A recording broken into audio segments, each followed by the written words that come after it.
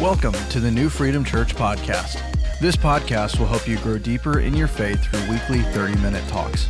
If you haven't already done so, go ahead and hit that subscribe button so you get each new episode as it's released. Now sit back and relax as God speaks to you through this message. What does time matter? Time is our greatest commodity because time is limited. Time is precious. You know, if it weren't for time, there would not be any real purpose for any of the sporting events that we love to attend and cheer on our favorite teams. I mean, if the time clock never expired and the game just went on and on and on, then what purpose would it be? The other team's going to get the ball again. There's going to be another opportunity to score, and so things will always get balanced out. Time is vital.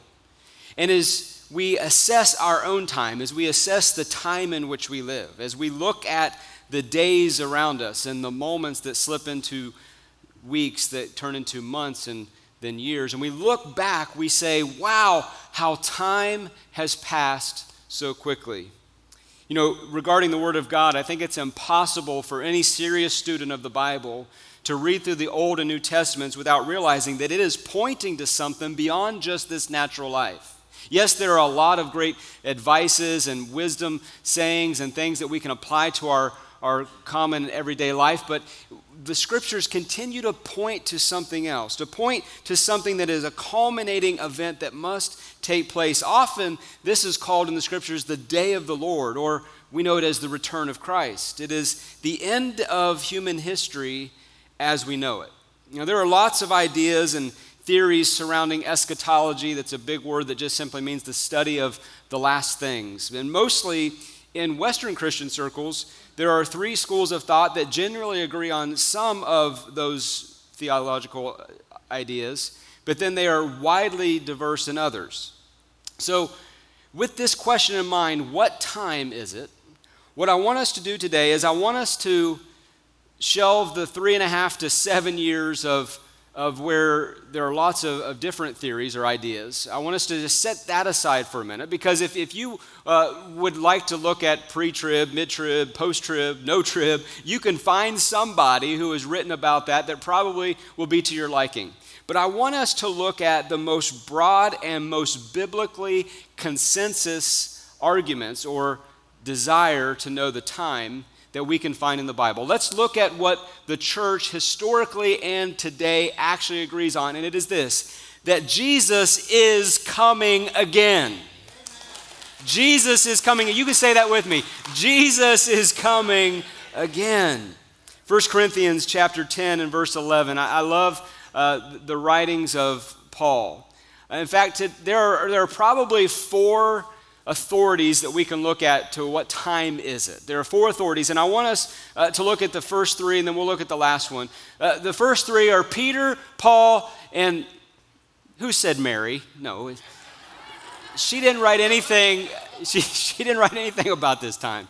They didn't sing about it either. Peter, Paul, and Jesus tell us about the end. For some of you that are less than 30 years old, you get that one later. You ask somebody else about that question. Peter, Paul, and Jesus are the first three primary witnesses and what I would say experts on this timing issue. Time. What is time? And then we can look at the Apostle John just a little bit later. But let's look at first the Apostle Paul and see what he said regarding this to the Corinthians. He said, "Now all these things happened to them as examples, and they were written for our admonition." Who were they written for? Say, our admonition. They're written for us. They happen to them, but they're written for us, upon whom the ends of the ages, it didn't say the end of human history, but the ends of the ages have come. Well, what things? What things is Paul talking about? He's talking about the Exodus. He's talking about the tabernacle of Moses, the things that were written in the Old Testament, the wilderness wanderings, the great deliverance that we see that God did time and time again through Israel. And so what Paul is saying was all of those things happened for our admonition. It's to teach us something. We can look back as we look forward. We can see from the past what God has done and established our pathway for now. So who was it written for? Well, in the contemporary audience that Paul was speaking to, it was first century Christians. That's who the us for our admonition was written to. But by extension, as followers of Jesus, grafted into the vine, you and I have become part of this great thing called the family of God. And so it was written for our admonition as well. The end of what? What was he talking about the end? He says the end of the ages had already come upon them. Well, this was an end of the old sacrificial system, the end of the law, the end of the temple type of worship. And someday, this will mean the end of the age of grace wherein we now live. And it says all of this has already come. Some authors think that the Corinthians was written after 70 AD. We can talk about that a little bit more later. But the temple was destroyed in 70 AD. So there was a definite end of something that took place in 70 AD. Now look at 1 Chronicles 12 and 32, because this kind of answers the next question, what now? If all of these things were happening and they were done already, then what now? Well, it says that the sons of Issachar had understanding of the times. Somebody say times. That means the times past. That means the times that they live in and the times which were yet to be. They had an understanding. They were learned men. They had an understanding of the times, and they knew what Israel ought to do. They knew what their nation was called by God to do. They knew what God had put in their heart to walk out and to exercise the function that they were called to. And I get this question a lot. Are we in the last days? Are we in the last days? Now, I think so. It seems like it. In some ways, I hope so.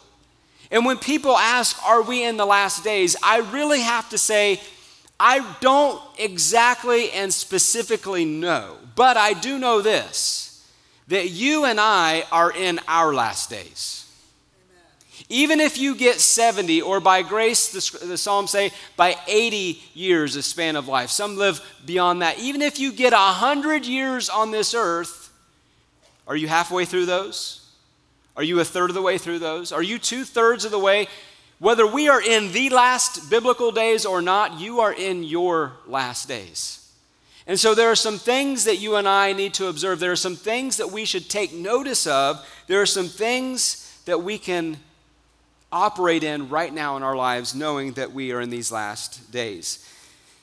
The scriptures were talking about specifically the end of Judaic sacrificial law. This was 2,000 years ago that the temple was destroyed, and something very important ended, and that was the Judaic system of worship, the sacramental type of ceremonial worship.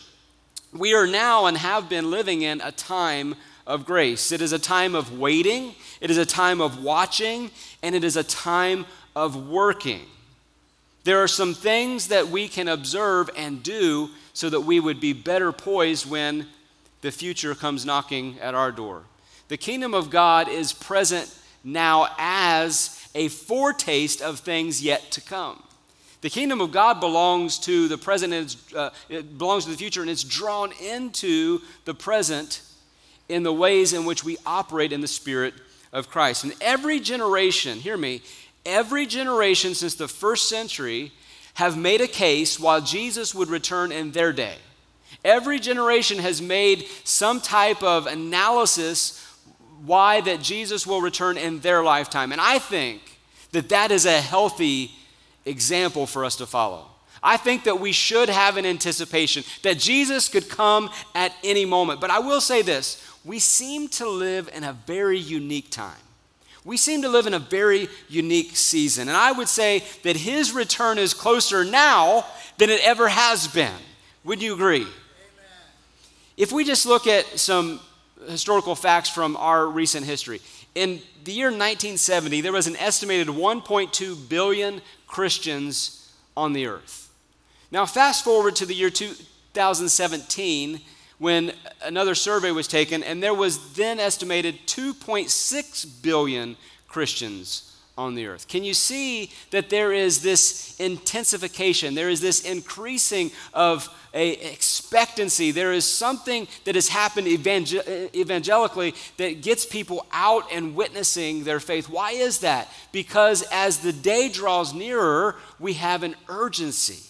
We have a desire to see everyone come to the knowledge of the Lord Jesus Christ. It is God's will that no one should perish, but that all should come to repentance. So what is happening? God is reaping this great harvest, and we're going to continue to see this great harvest being reaped throughout the ages. It was looked at by modern history teacher David Barton.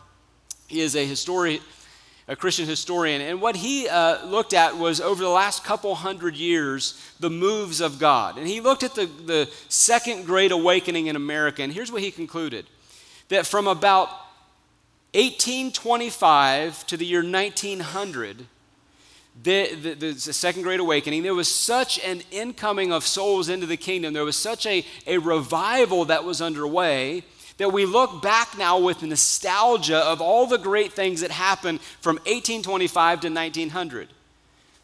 But did you know that people living in that moment, people living through that season, you could have lived 75 years from being born in 1825, died in 1900. You could have lived 75 years on this earth and have been experiencing the Second Great Awakening, one of the greatest revivals ever in modern history, and not even realize that you were in revival. Because as you look back and you see some of the things that happen, yeah, there's wonderful things taking place, but there's also horrible, like civil war took place during that season. We can always look at a time or a season and see the things that are great and see the things that are bad. It's like the tale of two cities. It was the worst of times and it was the best of times. And if we look at our own lives, we can probably identify some things that, yeah, we can see that dichotomy working even in our own lives. And many people will say something like this. They'll say, "Pastor, just look at how bad the world is. Surely Jesus is coming soon," to which I would gladly agree. But then I wonder this: at what time in history were things a whole lot better? The first century? Well, let's go back to the first century for just a minute. Let's take a trip down memory lane and let's look at our history and see that things were pretty bad in Jesus' day too. Just after his resurrection, and the early church, they suffered such persecution that they would take Christians, they would tar and feather them, they would put them on a pole and light them on fire. That sounds like a pretty bad time to be a Christian to me. Going into a coliseum and taking a Christian and putting them loose with thousands of spectators and letting the wild animals and beasts come out and tear them apart. That is what we find that is so great about the first century. Or maybe we fast forward a little time, we get to the 1100s and we see all the great things happening in the 1100s, but then we realize, oh, wait a minute, the Crusades happened in the 1100s. And that wasn't such a golden era after all, because people were forced to convert to faith. They were told either you convert or you die. Now, that's not the way that we get conversions, is it, right? That's how they did it in the Middle Ages. Maybe we go to the 1500s and we say, well, the Reformation, that was a wonderful time for church history. We finally broke away from the tyranny of the Roman Catholic Church and all the purgatory and the rites and the rituals and all the things that they were extorting money for. But you look at all of the other circumstances around that time, you find out that they weren't the greatest days. Maybe we look at something like the 1800s, we romanticize days of the past, and these days are so much worse. But can I tell you that in the 1800s, you could die from a bug bite because you didn't have antibiotics to treat it, or just a common scrape. We look at things like the 1920s. Oh, those were the golden years, right? The Gilded Age. Yet at the end was 1929, the great stock market crash and Great Depression throughout the 30s. Maybe you go into the 1950s and you say, now, that was a time. The greatest generation, that's what they're called. The greatest generation, that was the golden era. Boy, things are so much worse now. But then we realize that as we look back at our history, there was this constant fear because this Cold War was a standoff of mutually assured destruction, that at any time we'd have to take shelter because the nuclear bomb, the big one, was coming. Or maybe we just look forward and we say, you know what? We romanticize over the 2000s. They were such wonderful years. Technology was just ramping up. You can kind of get to the early 2000s. You can stand and look back and remember what it was like not to have all that cellular device and all the technology, and then you can look forward and say, oh, the great breakthroughs of technology. But then you say, yeah, but there was terrorism breaking into the world scene, this fear that was gripping people's hearts. And so my point is this: the world system always has been and always will be hard because it is broken. And so looking at our days and saying, oh, Pastor, the days are so bad, I can look back at any era, any generation and say that the days were bad. But today, in some ways, we have it better than prior generations. We have medical breakthroughs, and we have education and travel, communication like we've never had before. We have cleaner food and water than we'd ever, more plentiful than we'd ever had in all the earth. So what am I saying? We live in a very unique time. We live in a time and in an age that no other human has ever been able to live in this span of about 75 years that we have now been experiencing. We live in a time that God has given us to steward over, something very special to steward over. In Matthew chapter 19, we've been studying the book of Matthew, and I want us to conclude the study of the book of Matthew today, and then next week we're going to jump into the book of Luke. We're going to be camping out there for just a little while. But in Matthew chapter 19, I want to read to you a passage that Jesus, kind of some admonition he gave to his disciples. I didn't give you guys this in the media. You'll just have to follow me here. But it says that Peter answered him and said to him, see, we have left all and followed you. Therefore, what shall we have? Peter's saying, hey, Jesus, we've given up a whole lot to follow you. What do we get in return for it? Here's what Jesus said. Assuredly, I say to you, that in the regeneration, in the restoration, in the renewal of all things, when the Son of Man sits on his throne in glory, you will have followed me. You who have followed me will sit on 12 thrones, judging the 12 tribes of Israel. And everyone who has left houses or brothers or sisters, father, mother, wife, or children or lands, for my name's sake, shall receive 100-fold and inherit eternal life. That word restoration there is in the Greek palingenesia, which means Genesis again. And here's what Jesus was referring to. This broken world, this system of sacrifice that you have to give up things in your life in order to get something better, in order to walk the Christian path that's going to be one of trials and tribulation, Jesus said you should expect that. But he's giving Peter this hope, and by extension giving it to us, that yes, this world is broken. Yes, this world is flawed. Yes, there are faulty things that are happening. Yes, there are evil empires and world systems that are rising and falling all of the time. But he said, when we really get to the place of the restoration, there is coming a time of restoration. And the Apostle Peter picks it up in Acts, and he says that is coming a time of refreshing. For restoration, it's repentance. And then we get to Revelation, and he says, behold, I make all things new. So this is really the crux of where we are heading as a people, is that we know that there is coming a day, and it's not right now, but there is coming a day when God will set all things right, when God will settle all scores, when he will bring it all to bear, and he will make sure that everyone who has suffered wrongly, everyone who has said yes to the cause of Christ will receive their inheritance and receive their reward. Jesus is coming again. But now we get to Matthew chapter 24. I'm going to read 14 verses here because this is the context of the disciples asking Jesus, what time is it? And what is the time that we're living in? And here's what Jesus says. Verse 1, then Jesus went out and departed from the temple. Look at the location he was at. Departed from the temple, and his disciples came up to show him the buildings of the temple. So they are geographically on the Mount of Olives now because he left the temple, and he would teach by day in the temple. But then he would go by night to the Mount of Olives overlooking the temple and that great complex in the city of Jerusalem, and he would teach his disciples. And he said to them, do you not see all these things? Assuredly, I say to you, not one stone shall be left here upon another that shall not be thrown down. Talking about the temple. Now, as he sat on the Mount of Olives, the disciples came to him privately saying, tell us, when will these things be, and what will be the sign of your coming and the end of the age? And Jesus answered and said to them, take heed that no one deceives you, for many will come in my name, saying, I am Christ, and deceive many.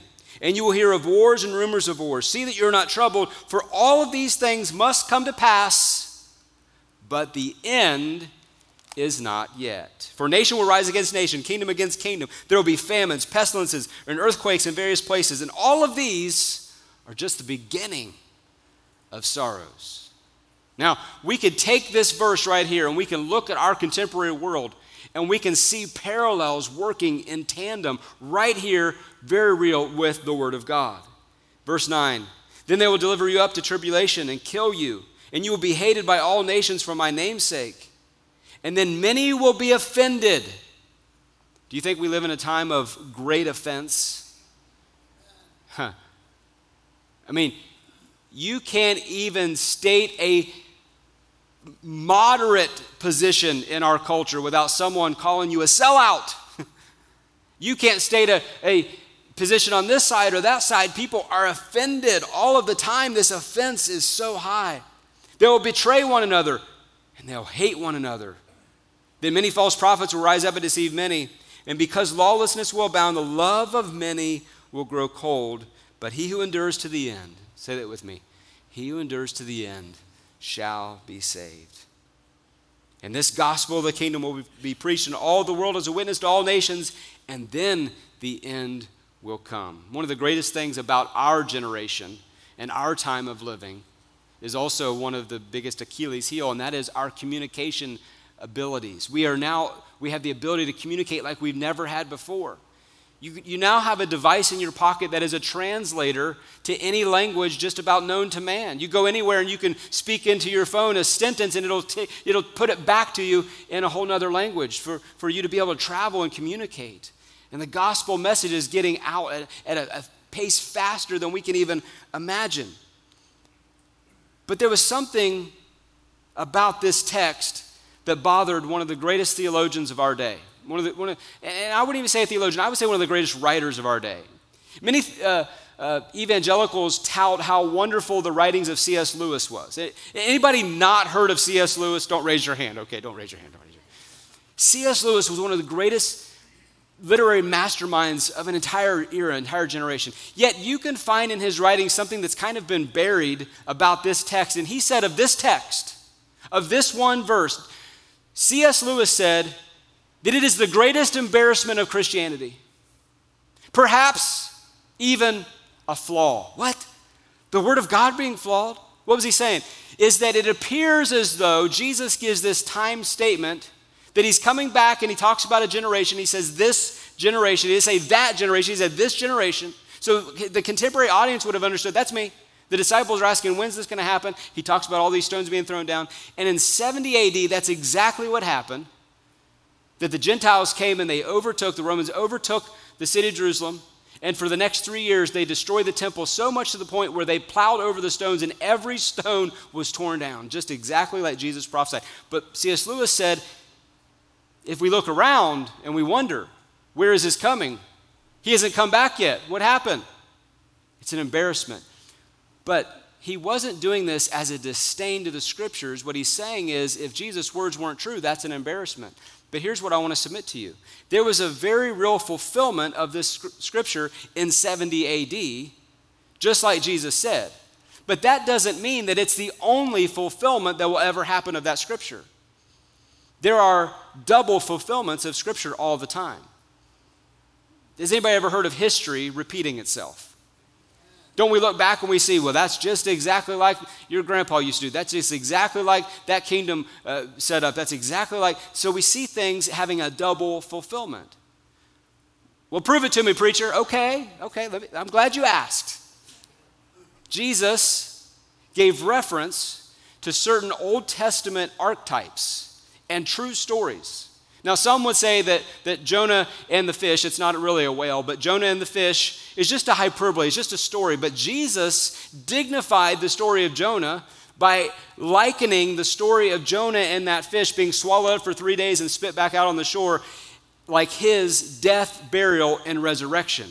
You see a double fulfillment in Jonah in how that Jesus went into the belly of the earth for 3 days and he was resurrected. And so Jesus gives a double fulfillment of how, yes, it did happen in Jonah's day and in Nineveh, just like it said, but then Jesus gives another archetype or a parable, true story. First it was a story, and then it actually happened when he rose on the third day. Noah, he gave another example of Noah And he talks about in his own ministry how that there is a parallel between the days of Noah and the days of the coming of the Son of Man, and even in his own contemporary day. He talks about Sodom and Gomorrah and how that, yes, things happened in that day, but things were going to recreate. They were going to happen again. And so we see this principle of double fulfillment, multiple fulfillment in the Word of God. So when they're asking him about the end of something, yes, there was a very real end of an age, but another one began, the age of grace, the end of the Judaic law, the sacrificial system. You know that for 2,000 years, there has been no temple in Jerusalem to sacrifice at. They haven't rebuilt it. Now, I don't doubt for a moment that there are those that want to rebuild it, that there may be a precipitation of those who go and set up a tent or something, and so that they can reinstitute that Old Testament worship type. But that is not what God has ever wanted his people to do again, because Jesus was the ultimate sacrifice, the spotless lamb, slain before the foundation of the earth. We are never going to have to offer animals again. We have the perfect sacrifice in Jesus. Amen. Now, maybe that will be all part of the events yet to unfold. I don't doubt that for one moment. But there are some things that you and I can observe from Matthew chapter 24 and things we should observe. And number one is that we should be watching. Jesus' return should have a preparation in us. It should keep things on our radar. We should want to have that on our radar. There's a story about a young boy, about 9 years old, that really wanted this new watch from his dad. And he was just pestering his dad about this watch. And all he wanted to talk about were all the functions and the features of this watch. And finally, his dad got so upset with him. He got so tired of hearing it. He said, I don't want to hear another thing about that watch, or you're never going to get it. And the boy wanted to observe that and not really, make his dad so over the edge that he never gets the watch. He was thinking about a way, how can I keep this on my dad's radar without disobeying him? Well, at dinner time, the boy gets called upon to pray for dinner. And he had this clever idea. He had just been reading the scriptures, and he prayed this prayer out of Matthew 26 that says, watch and pray, lest you enter into temptation. The spirit indeed is willing, but the flesh is weak. Watch. We should be watchful, and we should keep things on our radar because they're on God's radar. The return of Jesus should keep us ready on the precipice of what it is that we are to walk circumspectly in this life. 1 Thessalonians 5:1 says, but concerning the times, what time is it? Concerning the times and seasons, brethren, you have no need that I should write you, for you yourselves know perfectly that the day of the Lord so comes as a thief in the night. For when they say peace and safety, then sudden destruction comes upon them as labor pains upon a pregnant woman, and they shall not escape. But you, brethren, are not in darkness, so that the day should overtake you as a thief. So we, as the people of God, have the obligation and have the privilege of being ready, of being watchful, of keeping it on our radar, that today might be the day, that this could be the moment. Our lives being laid bare before God every single day, keeping ourselves ready. I like what Chris Hodges said. Pastor Chris said this: live for heaven, stand for truth, preach the gospel, and prepare to meet Jesus. That's what we should do. We should plan like Jesus isn't coming back for another 100 years, but we should live like he's coming back today. Now, I'm not against planning. You should plan. Now, having a little stored up for tomorrow and for the future is a good thing, whether it be money or food or whatever. But if you're one of these that you got to go and get 20 years of canned buckets of food and put it away, that's a little extreme. That's a little much. Prepare for the immediate. Prepare for the destruction, the disaster that could happen in our nation or in any day. And we may still be here for those kinds of things. Prepare for those. And prepare like Jesus won't come back for 100, but you know what? He could do it today. And so we live ready. We live with expectation. We live with anticipation. And when we do, it changes our testimony. It makes us a different person when we have that kind of anticipation. We also should be waiting. The return of Jesus should comfort us. 1 Thessalonians 5:11 says, therefore comfort each other and edify one another, just as you are so doing. There's a song, you may have heard it on the radio recently. Jordan Felice has a song, and the song is simply titled, Jesus is Coming Back.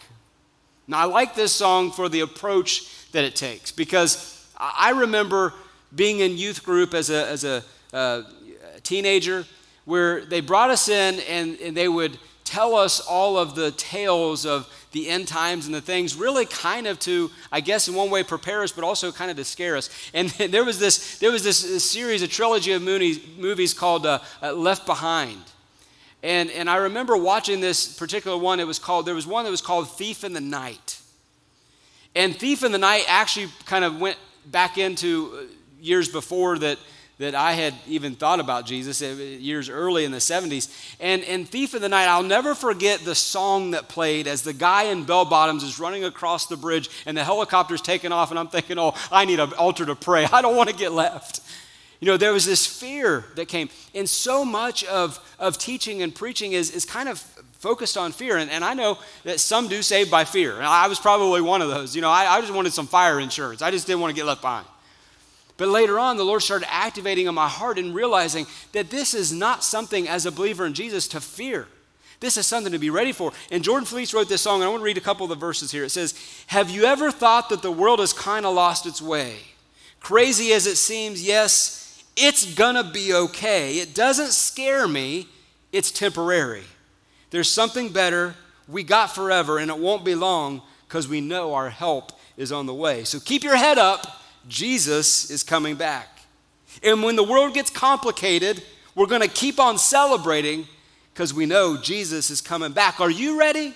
People, get ready. Yes, get ready. Oh, he's coming back. Jesus is coming back. Someone say amen. Jesus is coming back.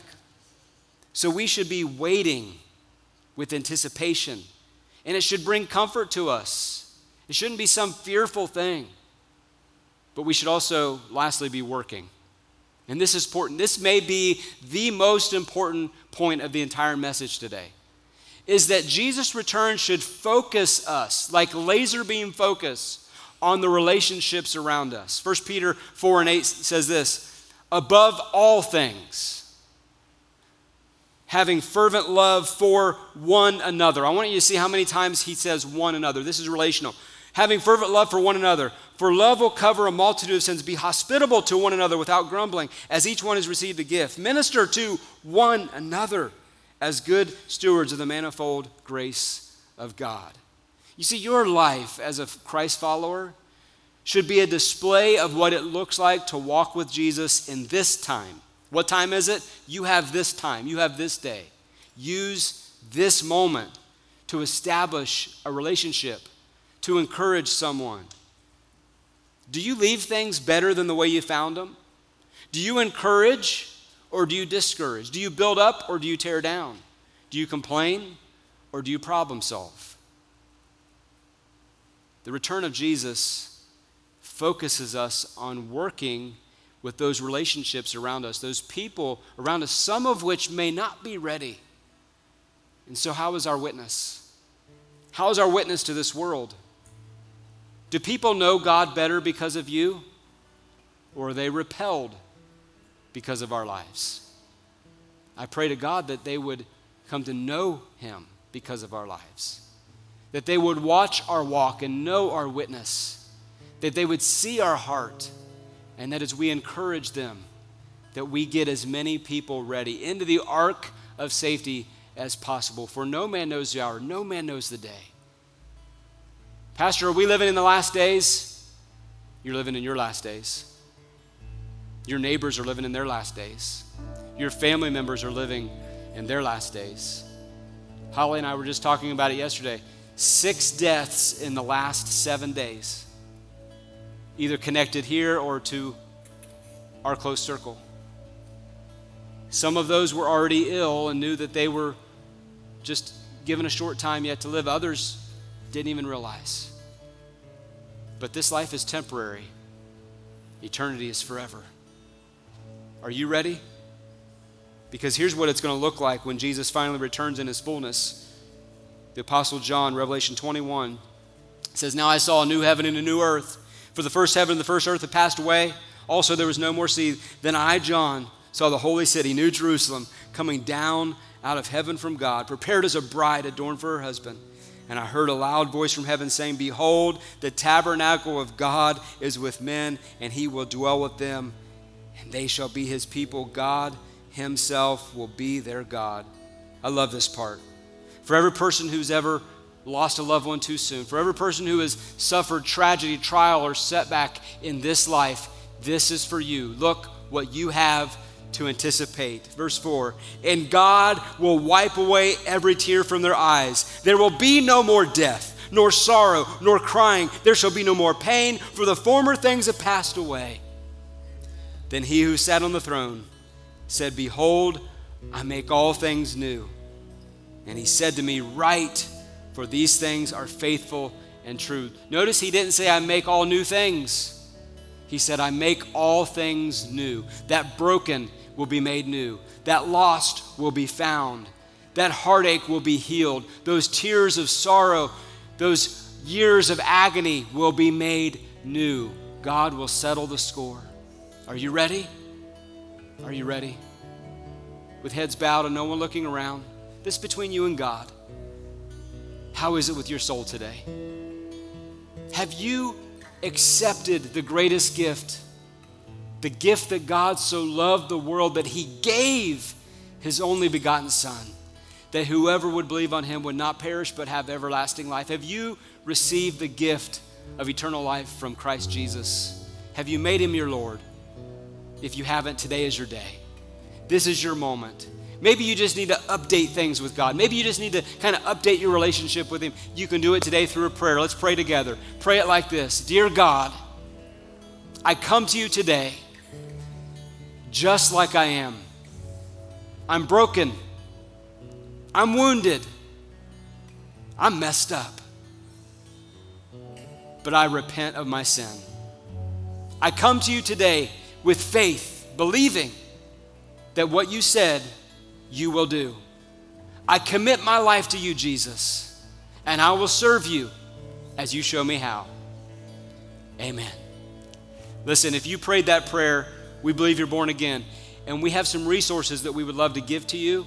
We have some ways that you can connect with a local growth group, and the next step of faith is to be baptized. We would love to celebrate you coming into the family of God by identifying with the family of God through baptism and saying that I now belong to a new family, to the family of God. And I'm ready.